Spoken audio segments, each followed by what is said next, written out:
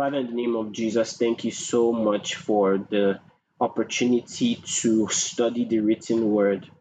This written word was given to us for our learning, for our edification, for doctrine, for training in righteousness, so that we'll be perfect and entire, wanting nothing, lacking nothing. That's your design, that's your desire. So we want to see that show up in the lives that we live. We want to see that reflect in our daily endeavors. That the Word of God will transform us, it will change us, it will radically reform how we relate with the world around us and with you. Thank you, Father. We love you so dearly. In Jesus' name we pray.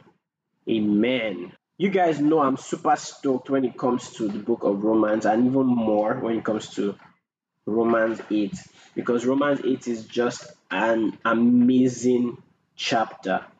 And just because we don't have as much time, I won't do so much of a recap of everything we've done. But I think it's a good idea to to understand how we got to this point. Romans chapter 8. Romans chapter 8 starts with, therefore, there is now no condemnation for those who are in Christ Jesus. And I think this is so powerful because he had been building the whole doctrine of justification by faith alone. And then he has finally come to a point where he's trying to explain the life of a Christian. That's where he's going to. He's trying to explain what we have in Christ. And the whole of Romans chapter 8 is very, very much summarized as what your life in the Spirit should look like. So if there's any title for what we are studying in Romans 8, all right, or if anyone says, what's Romans 8 about? A good title to trigger your mind to everything there is life in the Spirit. All right. So let's go further because we read Romans chapter 8 last week from verse 1, and then we ended it with this beautiful verse. If the Spirit of Him who raised Jesus from the dead lives in you. So that's the statement of fact. The Holy Spirit, I don't know how when you read your Bible, do you pause to make statements based on what you've read? I think it's a good practice. So you read something, I want you to be able to, I'm not sharing my screen. Thank you. Entire screen. Okay. How about now? So when you read the scriptures, you want to be able to summarize what you are reading in your own words. That's a powerful way to know that you really understand what you've read. If you're just reading a text and you cannot accurately summarize it, maybe you haven't understood it. I think that's a good test. And some of you might be wondering, how is Ernest able to maybe teach some of these things or communicate it effectively? There's no magic here. Apart from the fact that I have spent time on these scriptures over the years, at different times, and I've been exposed to this text in different ways, so that already adds to that. But one of the blessed things you can get from reading the scriptures yourself is like a deeper practical understanding of what you are reading. So if you see a statement like this, for example, you should ask yourself, what is Paul saying? What does this mean? And if the Spirit of Him who raised Jesus from the dead is living in you, so there's already a statement there that before now I've been telling you that the Spirit lives in you, you're not controlled by your sinful nature, so you have a new spirit. Now the thing is, if that Spirit is living in you, here is something you need to know. He says, He who raised Christ from the dead, who is that person? The Father, God. All right. He says, will also give life to your mortal bodies through His Spirit who lives in you. So we are seeing a very, very beautiful equation here, or a beautiful situation. You are not without the Spirit. That's the first thing He wants you to know. Now, because you are not without the Spirit, because you have the Spirit, that same Spirit is what raised Christ from the dead by God's initiative. It was the Holy Spirit that raised Jesus from the dead. So logically, if the Holy Spirit was in Jesus and that raised Him from the dead, and that same Spirit is in you, what should you expect? That same Spirit should be able to give life to your body. When He says give life to your body, the question is, what kind of life are we talking about? Here, we are really speaking about the resurrection. All right. I know that this verse has been used in many ways. Some of you have heard it quoted to mean something else. that it gives you strength, just physical strength. Some people will say, um, you know, different things. They just use it out of context. Paul's context here is that Holy Spirit that lives in you, just the way that Spirit raised Jesus from the dead, that's the same way you will be raised from the dead. Does that make sense? So that's the beautiful thing here. And he says it's through his Spirit that lives in you. So life in the Spirit guarantees resurrection. So if you are taking notes, those are things you want to know. So since we're talking about life in the Spirit, what are the implications of life in the Spirit? Number one, it guarantees resurrection. And we're going to go deeper into that as we read further. So let's go on to what we're supposed to study today, which is the remaining part of Romans 8. I want you to pay attention because there are a lot of things I'll be saying that are important to grasp because we're entering the other side of Romans very soon. And that one is going to take a lot of work. I'm already praying for strength, to be able to effectively communicate, God's thoughts through Paul there. But let's go on. So Romans chapter 8 from verse 12 says, "Therefore, brothers, we have an obligation." In fact, KJV says, I'm sorry, I don't know why I'm sneezing. It says, "Therefore, brethren, we are debtors, not to the flesh, to live according to the flesh." So here's the point. You are owing something. Every believer in Christ is a debtor. Say, I'm a debtor. And some of you are actually owing money. You're owing somebody money. That's not what I mean here. I mean, in the real sense, you are owing something. And what you are owing, the recipient of that debt or of the payment of that debt is not your flesh. It is the Spirit. So there was a time you were a debtor to the flesh. That was when you were an unbeliever. I mean, what does it mean to be a debtor to the flesh? It means to constantly, be at the mercy of that person, right? How many of you have felt like when you're owing some money? Sorry, 1 second. Sorry. How many of you have felt like when you're owing money, right? And you see the person that you're owing. Some of you do like you don't know what I'm talking about, and I can't see faces, so I can't even gauge what you're thinking. But some of you know what I'm talking about. Like you borrow some money and somehow you can't pay back. So you see the person and you start dodging, you start avoiding the person, Or it might be homework. Some of you are debtors when it comes to homework. So you just avoid any contact with that professor, that teacher. And there are many ways we can actually be debtors. And Paul is saying we are actually debtors to the Spirit, not to the flesh.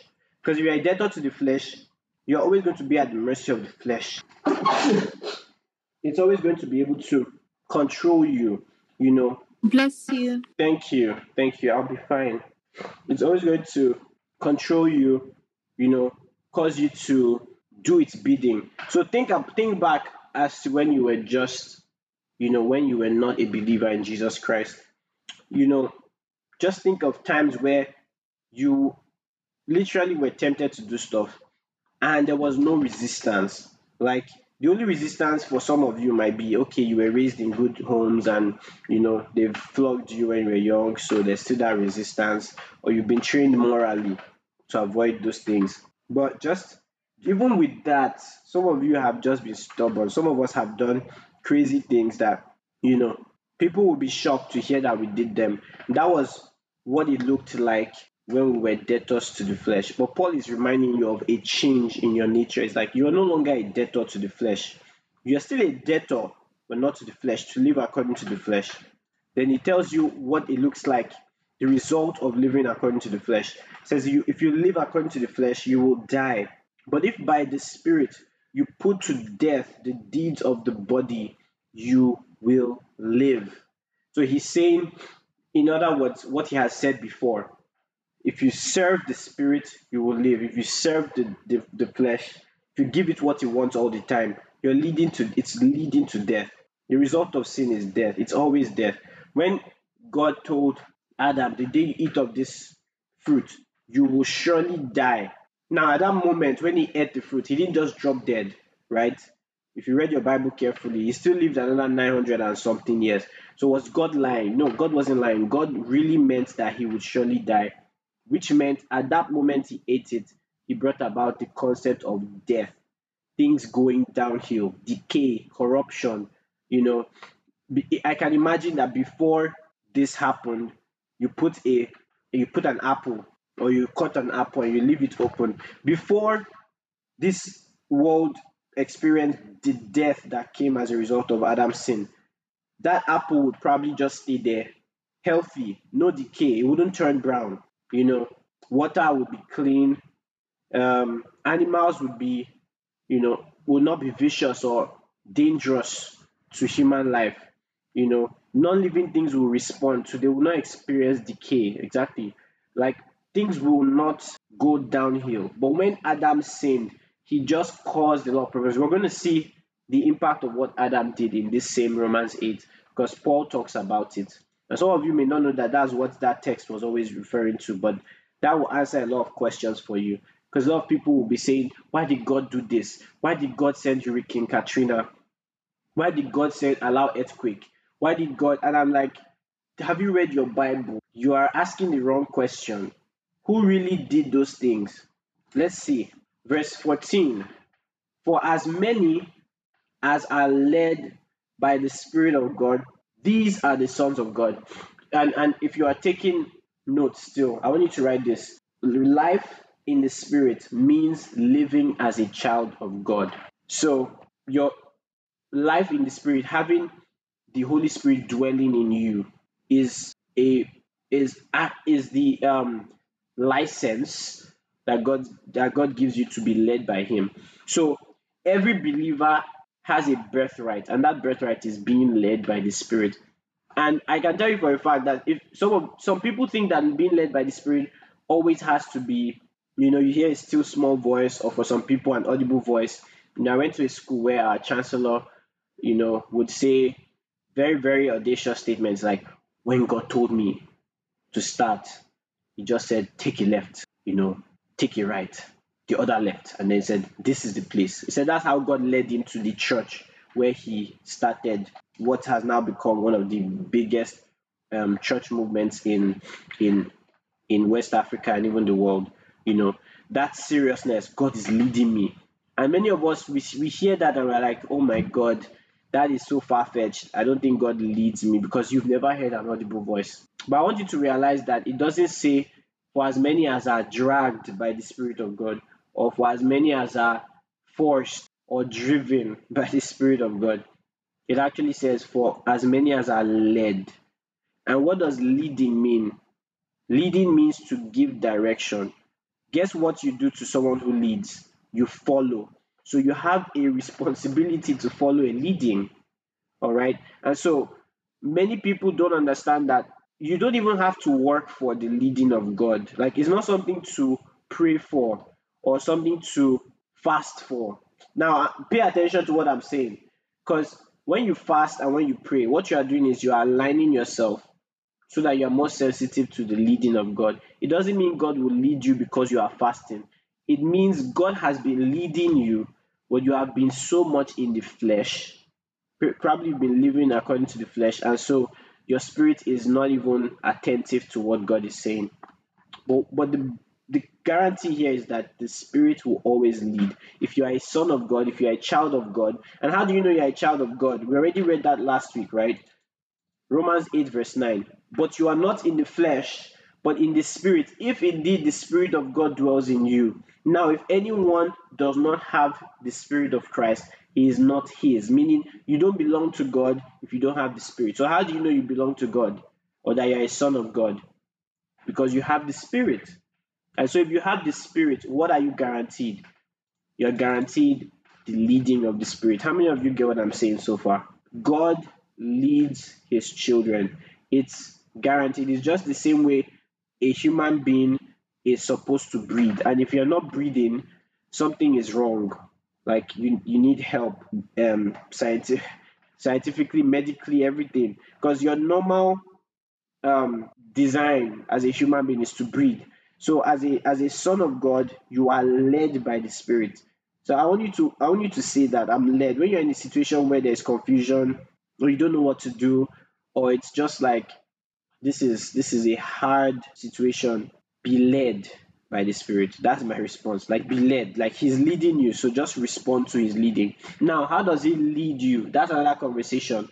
So I think primarily Paul has been teaching extensively on the leading of God in many ways, but we missed it. How does God lead us primarily? It has to be in the context. Who can tell me what the leading of the Spirit of God is primarily based on the context? Now, let me give you the context so that will help you a little bit. So I'm going to put the you are led by the Spirit between all the other surrounding verses, and I want you to tell me what the leading of the Spirit primarily is. Now, there are specific leadings, so don't get me wrong, where God might guide you on who to marry. That's rare, but that happens. Or what job to take. That's rare, but that happens. But what is the primary way God leads, or what is the leading of God's Spirit? Who wants to answer that question? Beautiful, beautiful. Yes, you're getting it. So he says, go ahead, unmute yourself. I think maybe the ultimate leading, maybe in this context, would be like surrendering to Christ. I don't know, but in that context, the person who is following that leading is not yet a child of God. But I'm trying to, yeah. But yes, You're absolutely right. Everybody is right, and I'm so proud of you all. So when you think of the leading of God's Spirit, stop thinking of make a left, go right, or wear this red dress. That's not the leading of the Spirit primarily. The leading of the Spirit primarily is you are not a debtor anymore to the flesh, you are a debtor to the Spirit. And so God leads you towards fulfilling the desires of the Spirit, so that by the Spirit's help, you will put to death the deeds of the body. That's the leading of the Spirit. That's why it follows when it says, for as many. For, what does for mean in English language? Is I'm following from something. So, for as many as are led by the Spirit, these are the sons of God. The true sons of God are those who put to death the deeds of the body. And the reason you put to death the deeds of the body is because the Spirit is leading you to do that. Now, how do I know for sure that that's what He's saying? This doesn't happen in the unbeliever. The unbeliever is not trying. They may want to try. I know there are groups like maybe in someone who is addicted, and then they say, "Oh, join AAA," or is it AA? Sorry, it's not AAA. Something anonymous. Help me out if you know that thing. But AA, like they come together and then they is in so many movies where they'll come together in a circle, they'll all share their stories and they just help each other to get better. And there have been people who have come out of addictions like that, or people who have come out of those things, because some of these things are neurological. You can through medical training get help for addictions. I'm telling you, like, definitely, because your mind has a lot to do with it. But that is not something that is primary. Like, if you get that kind of help, you are getting it because of sheer force of will, or you're just tired of what is happening in your life. Your motivation is not necessarily to please God, right? Alcoholics Anonymous, thank you. They are not doing it from the desire, necessarily to please God, which should be our desire ultimately. And that's why we try to get the help that we want. That's why we put to death the deeds of the body. That's why we do all these things that we do. It's because we want to serve God. We don't want to serve sin anymore. So there's a difference, all right?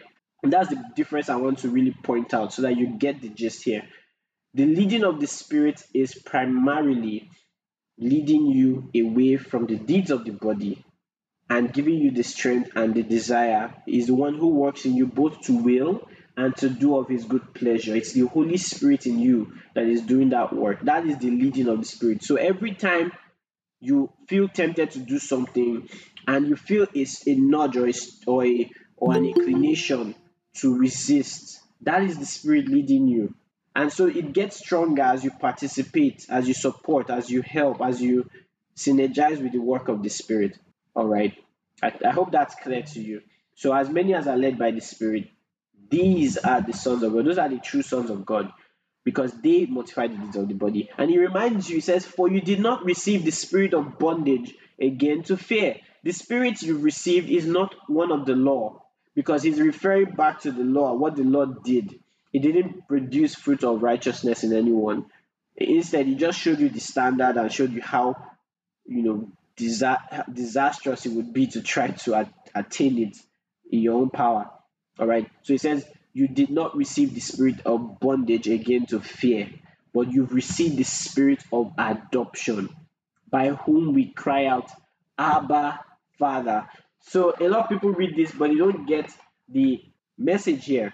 So when he says, but you received the spirit of adoption, that is another aspect of life in the spirit. So if you want to take notes, or you're taking notes, this is another point. Life in the spirit means adoption into the family of God. So having the spirit in you, we've already established you are guaranteed resurrection, Romans 8:11. You're guaranteed the leading of the Spirit. He leads you. And I've told you what the leading of God is like. That's the life of a Christian, the life in the Spirit. And then we're seeing again now that your life in the Spirit means you have been adopted into the family of God. What does adoption mean? It means you're not just a stranger, you're not a foreigner, you're not a visitor, you are a member of the family. That's a big thing. And to make you get the gist, Paul uses the word Abba, which translated in our English language today is daddy or papa, depending on what you say, depending on how endearing the word you use to describe your father would be. So, in other words, some of us, I mean, how many of us here call our fathers, if they are here with us, sir?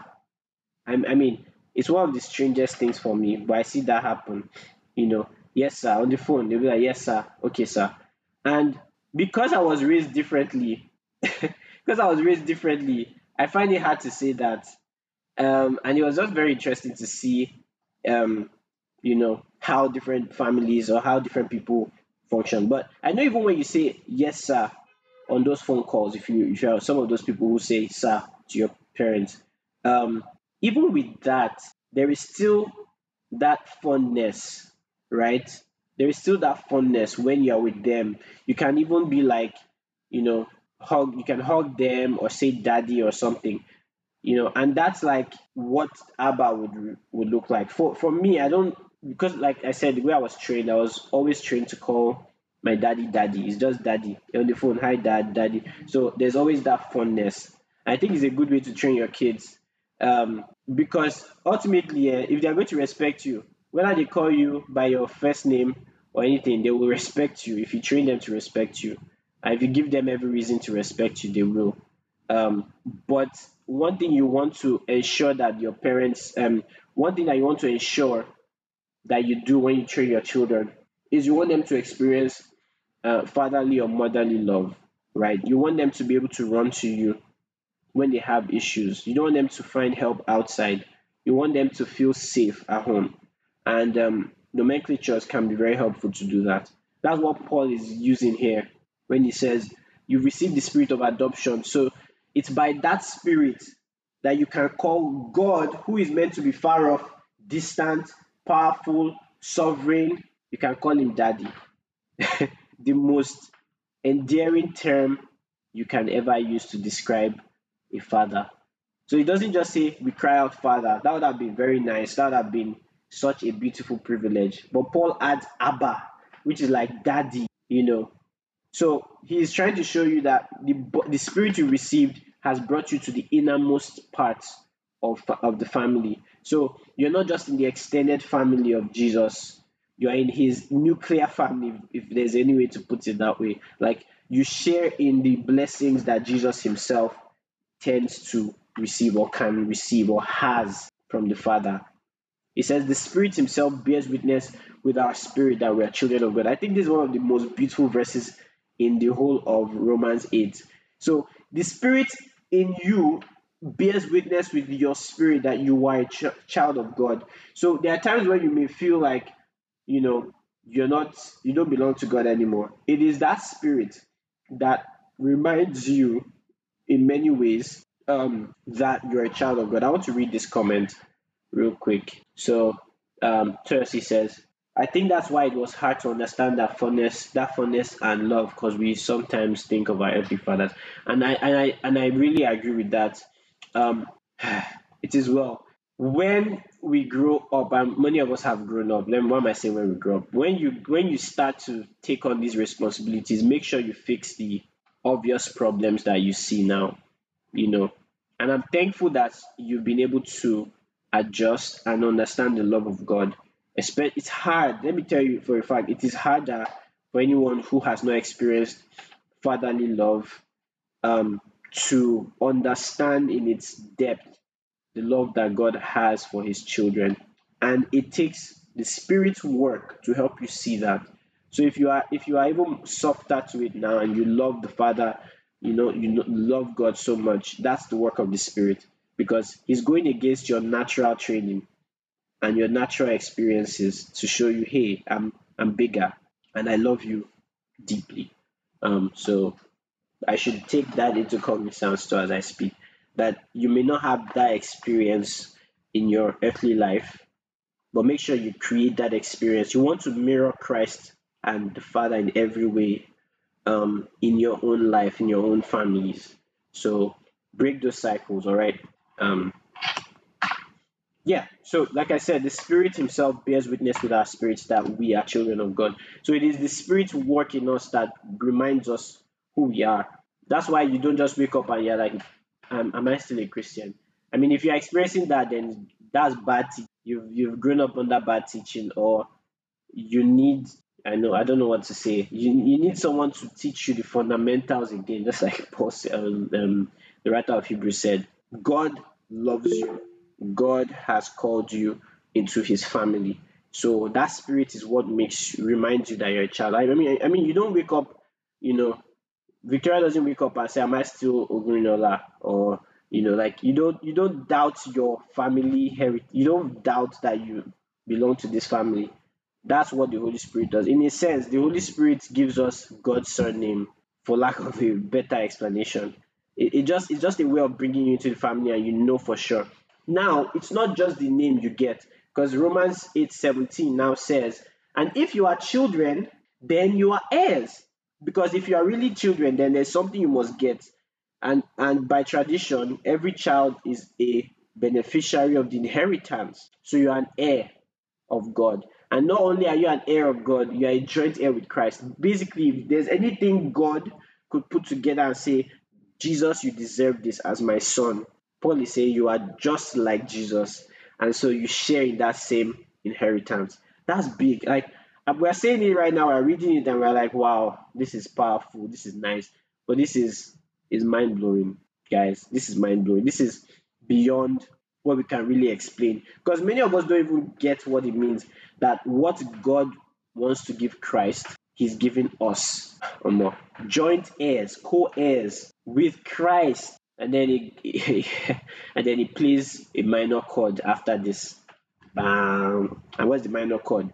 If indeed we suffer with Him, that we may also be glorified together. Because I know a lot of people are always excited about the first part. We have an inheritance, we are joint heirs, glory to God, all of that stuff. But there is a requirement. That requirement is that if you are going to be part of a family, you're also going to be part of whatever shame the family suffers. And guess what? As glorious as the kingdom of God is, it suffers violence. As beautiful as the kingdom of God is, it is attacked by the world, right? It is hated. Jesus was hated. And so you're going to share in His blessing, and His inheritance, but you also have to share in His suffering. So if people hated Jesus, they will hate you too. So Paul is trying to remind you that, hey, it's not all roses and sunshine, or those roses actually have thorns, and that sunshine actually can burn your skin. So it's beautiful, but it also has its the things that come along with it, and it should be something we should be gladly willing to go through. Why? Because it cannot be compared, and I'll show you how he said that. So if we suffer with Him, we'll also be glorified together. So you must participate in both the sufferings of Christ and His glories. So this is basically Paul saying, guys, you will suffer for the sake of Jesus, but it will not be compared to anything. Let me show you what he's saying now. Verse 18. For I consider, now notice the word consider. The word consider in the Greek is logizomai, where we get to logic or consideration or calculation or in conclusion, based on this thing I've said. He says, I have looked at it and I just see, even though he calls us that we should, it's granted unto us not only to believe on Jesus, but to also suffer for his name. By the way, I'm quoting a scripture there. If you know the text, you can put that in the chat. It says, for it is granted unto us not only to believe, but also to suffer for his name's sake. Something like that. So it's part of the calling. As a believer, you don't just enjoy things, you also suffer with him. And the suffering is not necessarily a bad thing, like Paul is saying, because if you look at it from the right lenses, you would say what Paul is saying here. And if there's anyone that can make the statement you see on the scripture, it's Paul. Like, who has suffered as much as Paul? Thank you. Philippians 1:29. You guys can read that later on. So Paul says, I consider that the sufferings of this present time are not worthy to be compared with the glory that shall be revealed in us. Oh, so many things to share here. So I consider that the sufferings of this time, what are the sufferings of this time? It could be anything you can think of that Paul himself suffered. Let me show you some of the things that he suffered. But before we do that, imagine a scale, right? You know those scales, right? You put something here, this one goes up. You put something here, it goes up, right? And you want to balance the scale. Imagine that. If you're not looking at the camera, look at what I'm describing. It says, I consider that the sufferings of this present time are not worthy to be compared. So if I put all the problems on this side of the scale, all the sufferings, everything, he says it's not even worthy to be compared. Like, if you try to put glory on the right side, what you are doing is wrong, because Paul is saying this will way surpass this. Like, it will break the scale. That's what he's trying to tell you. It cannot be compared. It's not worthy of comparison. The glory that will be revealed where? In us. That statement is so crucial. But let me quickly show you the sufferings of Paul, because you may think he's just writing a theological thing here, like, okay, let me just say this nice sounding thing. Paul is speaking from experience. That's why he said, for I consider. Because he suffered it.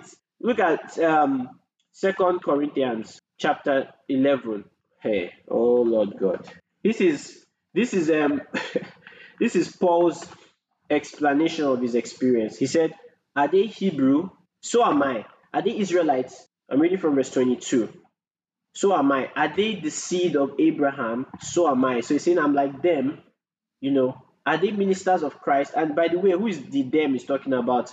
He's talking about some false apostles who came and they are trying to take the shine away from Paul and trying to get attention to themselves. And Paul is saying, hey, listen, I'm also like them. I speak as a fool. I shouldn't be comparing myself with them. But just to make my point, say I speak as a fool. I am more. And then he starts to talk about all his sufferings. Listen, this is what Paul went through. He says, in labors more abundant, so hard work. In stripes above measure, so he was flogged. In prison more frequently. In death often. Paul is literally saying, I was at the brink of death. I don't know what is worse than that kind of suffering. He says, from the Jews, 5 times I received 40 stripes minus 1. So 5 times 39 stripes. And it's not koboko, because some of you don't know what we're talking about here. It's not koboko. It is very, very, it's a very, very painful whip. Just so I won't spend too much time there. 3 times I was beaten with rods. Once I was stoned. 3 times I was shipwrecked. A night and a day I have been in the deep. How many of you have been in the water on a ship, stranded for a day and a night? Wow. And it's not like today where there's like nice cabins and all those things that you have, like electricity, or you have phone to distract you. In journeys often, in perils of water, in perils of robbers. So it was robbed. If there's any one of you that has been robbed, Paul is not talking from a place of absentia. He experienced it himself in perils of my own countrymen, perils of the Gentiles, perils in the city, perils in the wilderness, perils in the sea.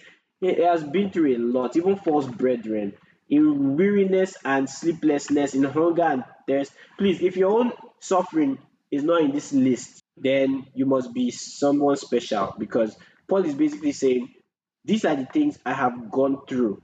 These are sufferings that I've experienced. Even the concern for the church, just the fact that he has deep concerns for the church, he says that is a kind of suffering for me. And so Paul is saying Romans 8 from verse 18 from a place of understanding. I understand that the sufferings of this present time are not worthy to be compared with the glory which shall be revealed in us. Then he says, he now wants to explain this concept of the glory that will be revealed in us. So he's going to explain it with a few verses, and I want to just put them together so I can explain them all at once. I need someone to read this for me. Can anyone read this right now? You can unmute yourself. Romans chapter 8 from verse 19 to 21. For the earnest expectation, for the earnest expectation of the creation really waits for the revealing of the sons of God. For the creation was subjected to futility, not willingly, but because of him who subjected it in hope. Because the creation itself also will be delivered from the bondage of corruption into the glorious liberty of the children of God. Thank you, Ife. This will take a long time to explain, but I'll try to summarize it. Remember, Paul had just built that the sufferings of this present time should not be compared with the glory, because the glory is far surpassing. It's something your mind cannot fathom right now. So it's worth the suffering. Every suffering you experience now is nothing compared to what you will get. But he wants to break down the fact that this glory will be revealed in us, and he wants to explain how that will happen. So he takes us back on the journey. That's what Ife just read. He says, for the earnest expectation of the creation eagerly awaits the revealing of the sons of God. KJV, that a lot of people quote, just says, for the earnest expectation. By the way, that's where I got the name, for those of you who are wondering, why is this IG name earnest expectation? I got it from here because it was just looked fancy, but it has nothing to do with my name at all. For the earnest expectation of the creature waited for the manifestation of the sons of God. What does that mean? Is it God is waiting for you to manifest? Is it talking about your breakthrough has come? That is off context. That's not what this text is saying. This text is really just talking about the fact that all of creation is waiting for the manifestation of the sons of God. What is the manifestation of the sons of God? The previous verse, the glory that will be revealed in us. There is a time that is coming when the true glory of our real nature right now will appear. We don't look like we are going to be. I'm serious. If any one of you here right now has an infirmity that you've struggled to deal with, you've gone to a lot of hospitals, they've told you, man, this thing is just, it's there to stay, you have to manage it, or, whatever it is. Some of you are born with some medical defects. Some of us have pimples, and we're like finding out what do we do to deal with these pimples. The point is, everything is waiting for everything to be restored. And that's where Paul is going with this. There is an earnest expectation of the creation waiting for the real sons of God to be revealed. Because when the real sons of God are revealed, when we who have been adopted into the family of God, when it is shown that we are truly the sons of God, because right now it's easy for people to doubt. They can look at us and say, oh, look at you, you don't look like anything special. But one day our true nature will be revealed. And that's what this text is really talking about. And how will it be revealed? When Christ appears, the Bible says we will appear, we will look like him, we will be as he is. It will be obvious to the world. That's why I don't buy the idea of that silent rapture in a lot of these movies. Because when I read the Bible, the Left Behind series doesn't apply, and I'm not the only one that thinks that. A lot of theologians are like, nope, it's not a silent rapture kind of thing that will happen. It's in the mid, in right in the sky. And you don't have to believe what I'm saying here, because there are many views on how the end of the world will come. But the Bible is very clear. At the twinkling of an eye, we'll all be changed. It's not like we'll disappear and they'll be like, hey, where's Victoria? Hey, whoa. It is at the twinkle of an eye, we'll all be changed into this glorious form where it will be clear to the whole world. How would the whole world see who we are if we silently disappear? There's going to come one time when God will finally show who we really are, and that's what he's saying. But this can be a conversation for another time. All right, some of you are wondering, oh my God, I've not heard this view before. We can talk about it, but it just looks so much to me that that's what's going to happen, that there's going to be something grand, something big, that there will be the voice of an archangel, the trump of God. Everyone will hear it. It is now time. God has been given enough time for those, at the time of ignorance, God winked at, but now he calls men everywhere to repent. And so this is the time we're waiting for. That the next event in history is the coming of our Lord Jesus Christ, and that will be a big thing. And it will be the moment it's revealed to the whole world, who we really are. Let me round this up real quick. It says, for the creature was made subject to vanity, not willingly, but by reason of him who had subjected the same in hope. This is talking about how everything went downhill. Because of the sin of Adam, the creature was subject to vanity. What does vanity mean? All of creation was subject to God's curse. Things started going downhill, right?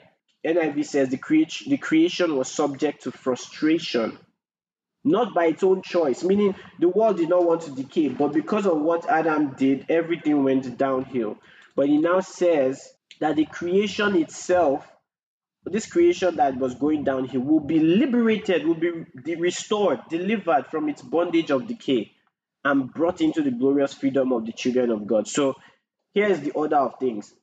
Adam sinned, everything decayed. God came up with a plan to restore man unto himself. He did it through a lineage, Jews. Jesus comes on the scene, he dies, he becomes the first fruit of many brethren to rise from the dead and to receive a new body. Now, he grants us that privilege that when we put our faith in him, we will also be resurrected, will also, in a sense, be manifested.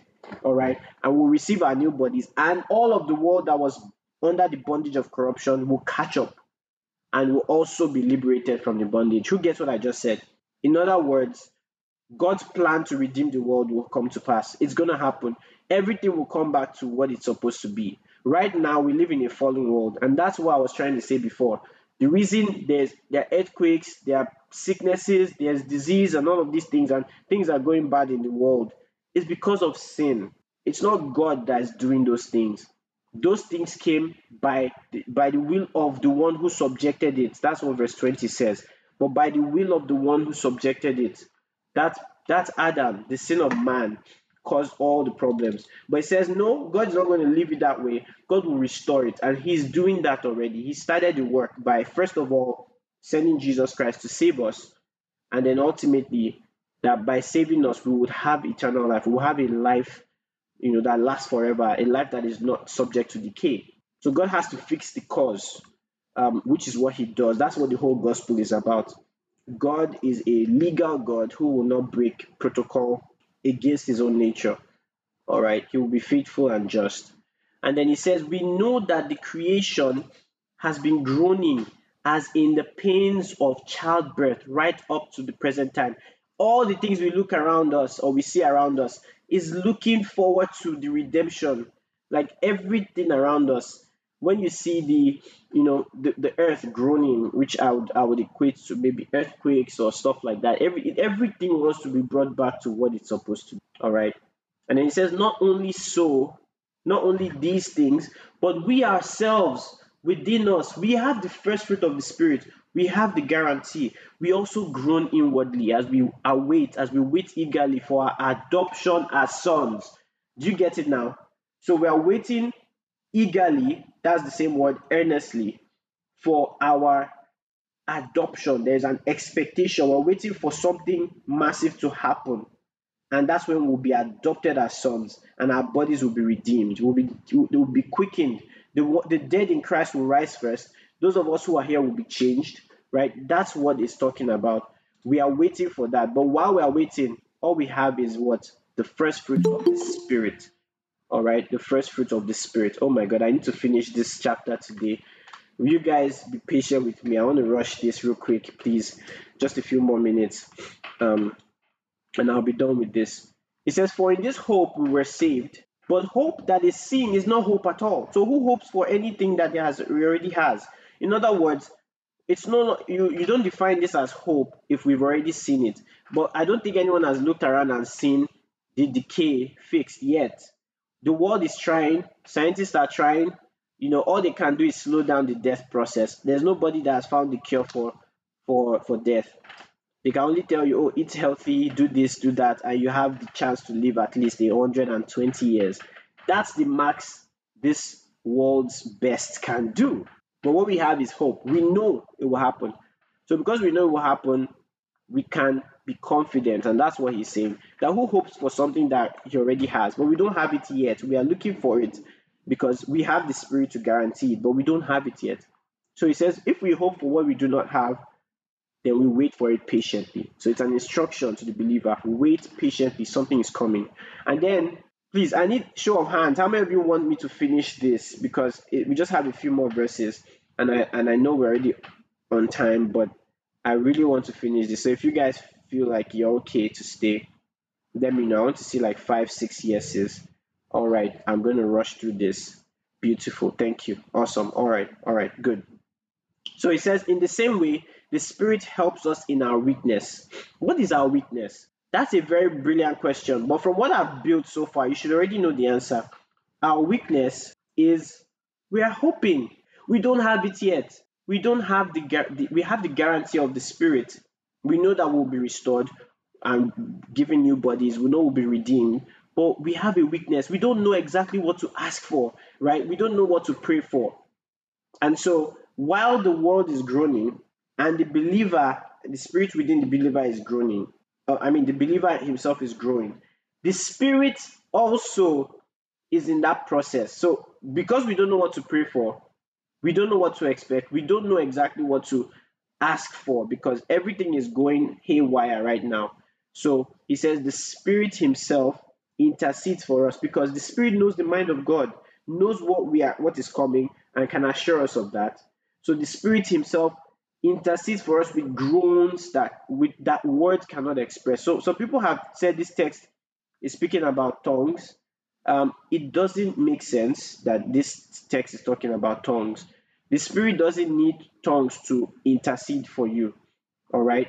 And also, second evidence, when he says with groans that words cannot express, tongues is utterance. Tongues are words. Speaking in tongues is not groanings. All right. So I don't want people to miss the point Paul is trying to make here and then say this is talking about tongues. There's no way this is referring to that for many reasons. What it's talking about is the intercession of the Spirit. We don't know what we ought to pray for. So when we do pray, when we do pray, what is happening is the Spirit is helping us even when we don't know what to pray about. That is such a comfort that even when you don't know what to pray, things are happening, you lose a loved one,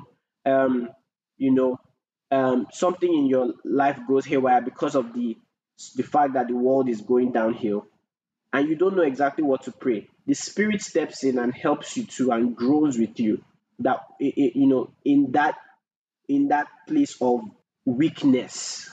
How? That's a good question. But the way the Spirit does it, it doesn't tell us. It just says with groans. So the Spirit is groaning. Now, you may not hear the groaning because it's a Spirit thing, but He is groaning all the same. All right. Now, so you guys should not add anything that the Scripture is not saying. I'm going to explain on the side that the gift of tongues is a blessing. All right. I'm just telling you that that's not what this is talking about. And in Bible Marathon, we want to be very, very Bible centric. We want to be very accurate in our exegesis, right? So 1 Corinthians 14 talks about tongues. It's a gift of the Spirit where we can communicate with God, all right, with utterances that our minds cannot understand. So the word here, when it says which grows that words cannot express, let me show you in what's it called? KJV, because that's when you get it. The Spirit makes intercessions for us with groanings which cannot be uttered. This is a description of there is no utterance, like there is nothing being said. It's a groaning in the Spirit.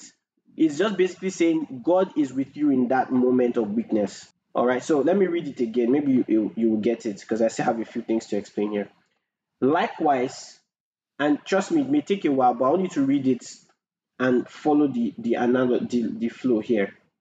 Likewise, the Spirit also helps our infirmity. For we know not what we should pray for as we ought.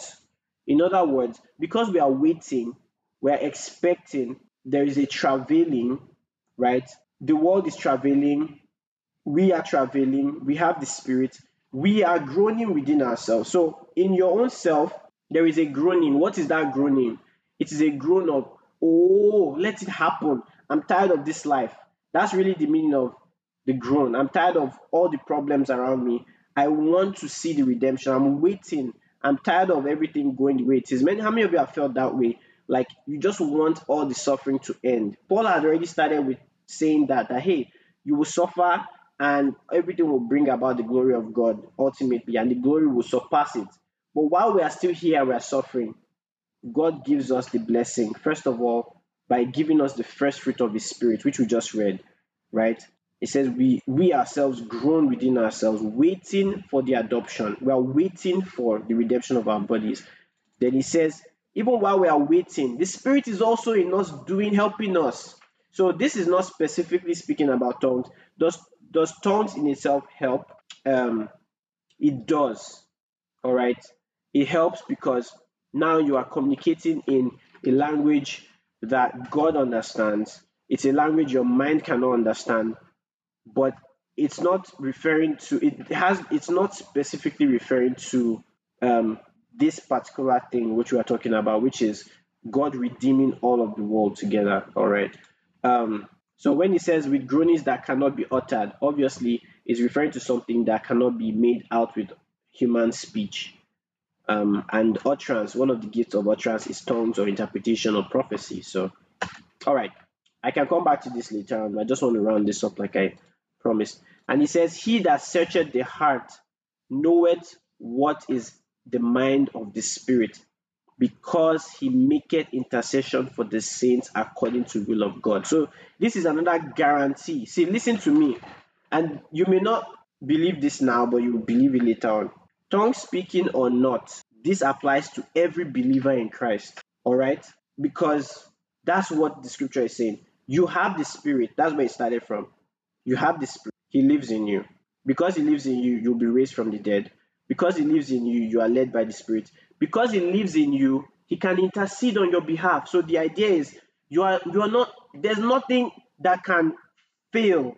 Like you are destined for success. That's the whole idea Paul is bringing, that in the Spirit you have everything you need. You are adopted in the family of God. He loves you. He has given you all that you need. You have an inheritance. You are a joint heir with Christ. And not only that, when you are weak and you don't know what to pray about, God himself knows what is in your heart and communicates that to God on your behalf. That's like powerful stuff. So when you are praying and you may not make sense in your prayer, God is taking hold together with you. The Greek word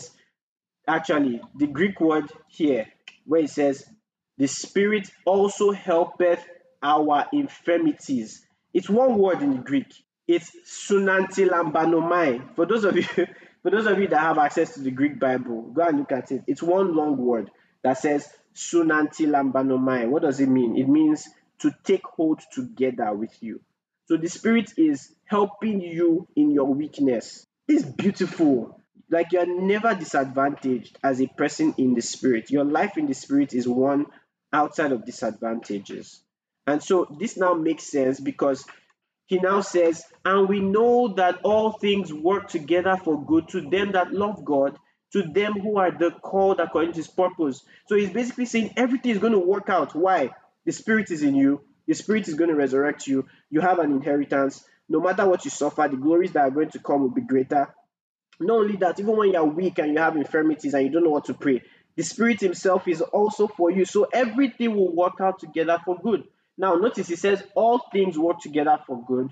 He doesn't say every situation individually. It's all things. So you might look at one situation and that situation might be bad, and you may not understand in the grand scheme of things how that one bad event in your life works out for good. But it's really the idea of all things working together for the good of them that love God.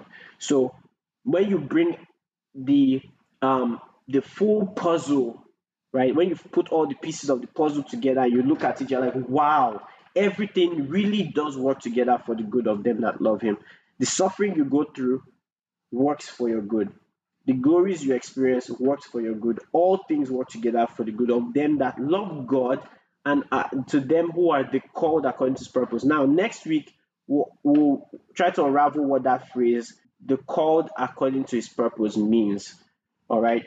Because it's important to get that. But let's finish this up. Oh my God, there's no time. I want to ask one more time. We have about a few more verses, like 7 verses. I'll rush through this, guys.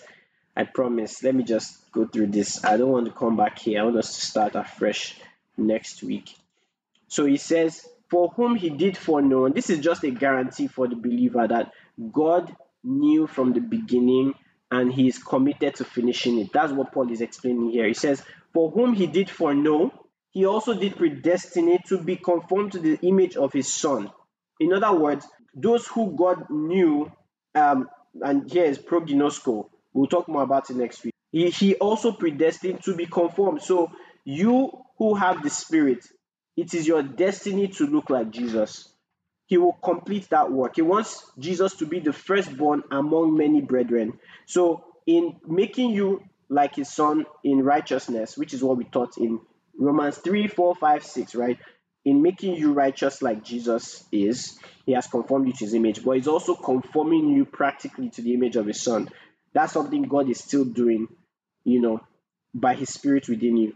That Jesus might be the firstborn among many brethren. And he says, moreover, whom he did predestinate, them he also called, and whom he called, them he also justified, and whom he justified, them he also glorified. Meaning, what he starts, he will finish. That's the whole point here. Now, we'll come into questions about election, because some people have questions on that. Did God predestine certain people to believe and some to not believe? That's for next week. So don't miss next week. And that's why I want to run through this real quick.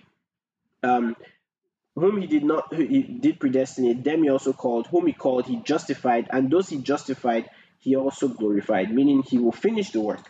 And he says, what shall we say to all these things? Like with everything that Paul has said, what should we conclude?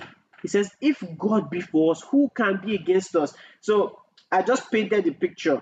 God has been helping us from the very start, and he's committed to finishing it. So who else on the earth is greater than God that can be against us? Nothing. And he says, he, God, who spared not his own Son, that freely gave his own Son, how will he not with him freely give us all things?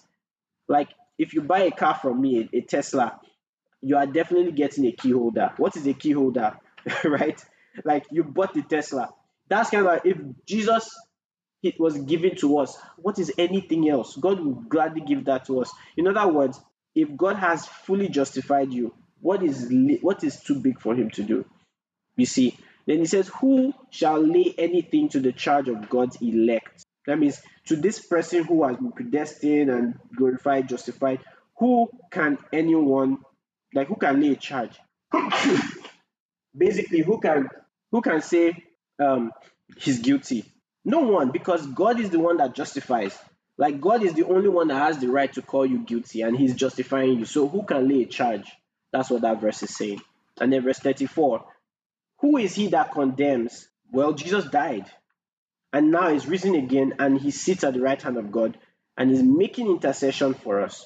So now we have the Spirit interceding for us, We have the Son making intercession for us. You are invincible. That's the point he's trying to make. And that's why I said Romans 8 is one of the most powerful chapters in the Bible. I wish we would come back again to it and just build on it. I think I'm going to do a scripture sprint on Romans 8. But by the way, if you don't know what the scripture sprint is, look for my YouTube channel. It's just my name, Ernest Olusanya. I have a lot of videos I've made on rightly dividing the scriptures, and I have this series called Scripture Sprint, which I take specific chapters and just delve into them deeply. So that will bless you if you have the time. I'm going to do Romans 8 because it's so beautiful. Let's finish this off. Oh God. Who shall separate us from the love of Christ? Shall tribulation or distress or persecution or famine or nakedness or peril or sword? Like what? He says, as it is written, for thy sake we are killed all the day long. We are counted as sheep for the slaughter. Then he says, nay, meaning what shall separate us from the love of Christ? Nothing will. In all these things, we are more than conquerors. We're not just conquerors. Conquerors are winners, they win the battle, but we are more in many ways because we do more than win a battle. It says, through him who loved us. And it's because of his love that we are conquerors. That's beautiful. So it says, for I'm persuaded, and we're rounding up now. This is the end of Romans chapter 8 from verse 38 to 39. If you can unmute yourself, actually, if you can read together with me, you don't need to unmute yourself just because of the recording, but I want you to read this together with me. Romans chapter 8 from verse 38 to 39. I want you to mean it from your heart. All right. Romans 8, 38 to 39. 1, 2, go. For I am persuaded that neither life, nor death, nor angels, nor principalities, nor powers, nor things present, nor things to come, nor height, nor depth, nor any creature shall be able to separate us from the love of God, which is in Christ Jesus our Lord. Man, this is powerful stuff. Paul is saying there is nothing. Death cannot separate us. Life too cannot, because some of you are wondering, how does life separate us? Some things that you experience in life might make you seem that you are separated from God. He says even life will not separate you from God. No angel has the ability to, no power in heaven and hell, nothing present, nothing in the future. So even I dare say this is what comes to, round up the gospel of God's grace, that even when you do something in the future that is not up to par with your nature, it will not separate you from the love of God. This is a guarantee that God is willing to keep you and accept you and prevent you from falling. Like, it's God's commitment. It's the Spirit's commitment. It's Jesus' commitment. So you are invincible. Hallelujah. That's what takes us back to the last verse, which is verse 1. Everything we just read today now helps us come to that conclusion that there is no condemnation to those who are in Christ Jesus. Hallelujah. I know I've spent more time. I'm going to round us up, pray, and then I know some of you might have questions. So if you need to leave, feel free to leave. All right, but I do want to clarify some things that maybe might have been missed along the way, or people that have some different views. I want to hear them. Man, this is powerful stuff. Thank you, Jesus. Thank you, Lord. Before I pray, quick announcement. We're having a film show on Sunday. Please show up on Sunday. It's going to be our normal Bible marathon time. And the film is, some of you know the film, those of you who stayed long enough, but please come on time because it's 1 hour, 57 minutes. So you want to come exactly at the time. We're not going to tell you the movie until you see the flyer. All right, so you'll see the title of the movie on the flyer, but you guys have to come. It's going to be well streamed. You guys are going to be able to watch it in the clearest version possible over Zoom. I'm going to make sure that internet is perfect. All right, but you guys need to come. It's a beautiful way to round up the series, The Chronicles of the Lion and the Lamb. All right, let's pray. Heavenly Father, thank you because nothing in this world or outside of this world can separate us from your love. It's so big, it's so marvelous, a truth. And Lord, we want to hold to it. We want to hold to it boldly, confidently, knowing that you love us all the same, that your Spirit is working in us, that your Son, we are joint heirs with your Son, Jesus Christ. Thank you for the privilege we have to be called children of God. We love you and we appreciate you, Lord. And for anyone who is still having doubts, in their hearts about where they are with you, if they don't believe, let them be stirred to believe, Lord. Cause them to see the light of the gospel. But if they are believers and they doubt, Lord, let there be an assurance by the Spirit within them that they belong to you, and let them live in response to that life that they have received. Thank you, Father. We love you. In Jesus' name we pray. Amen. Amen. Amen.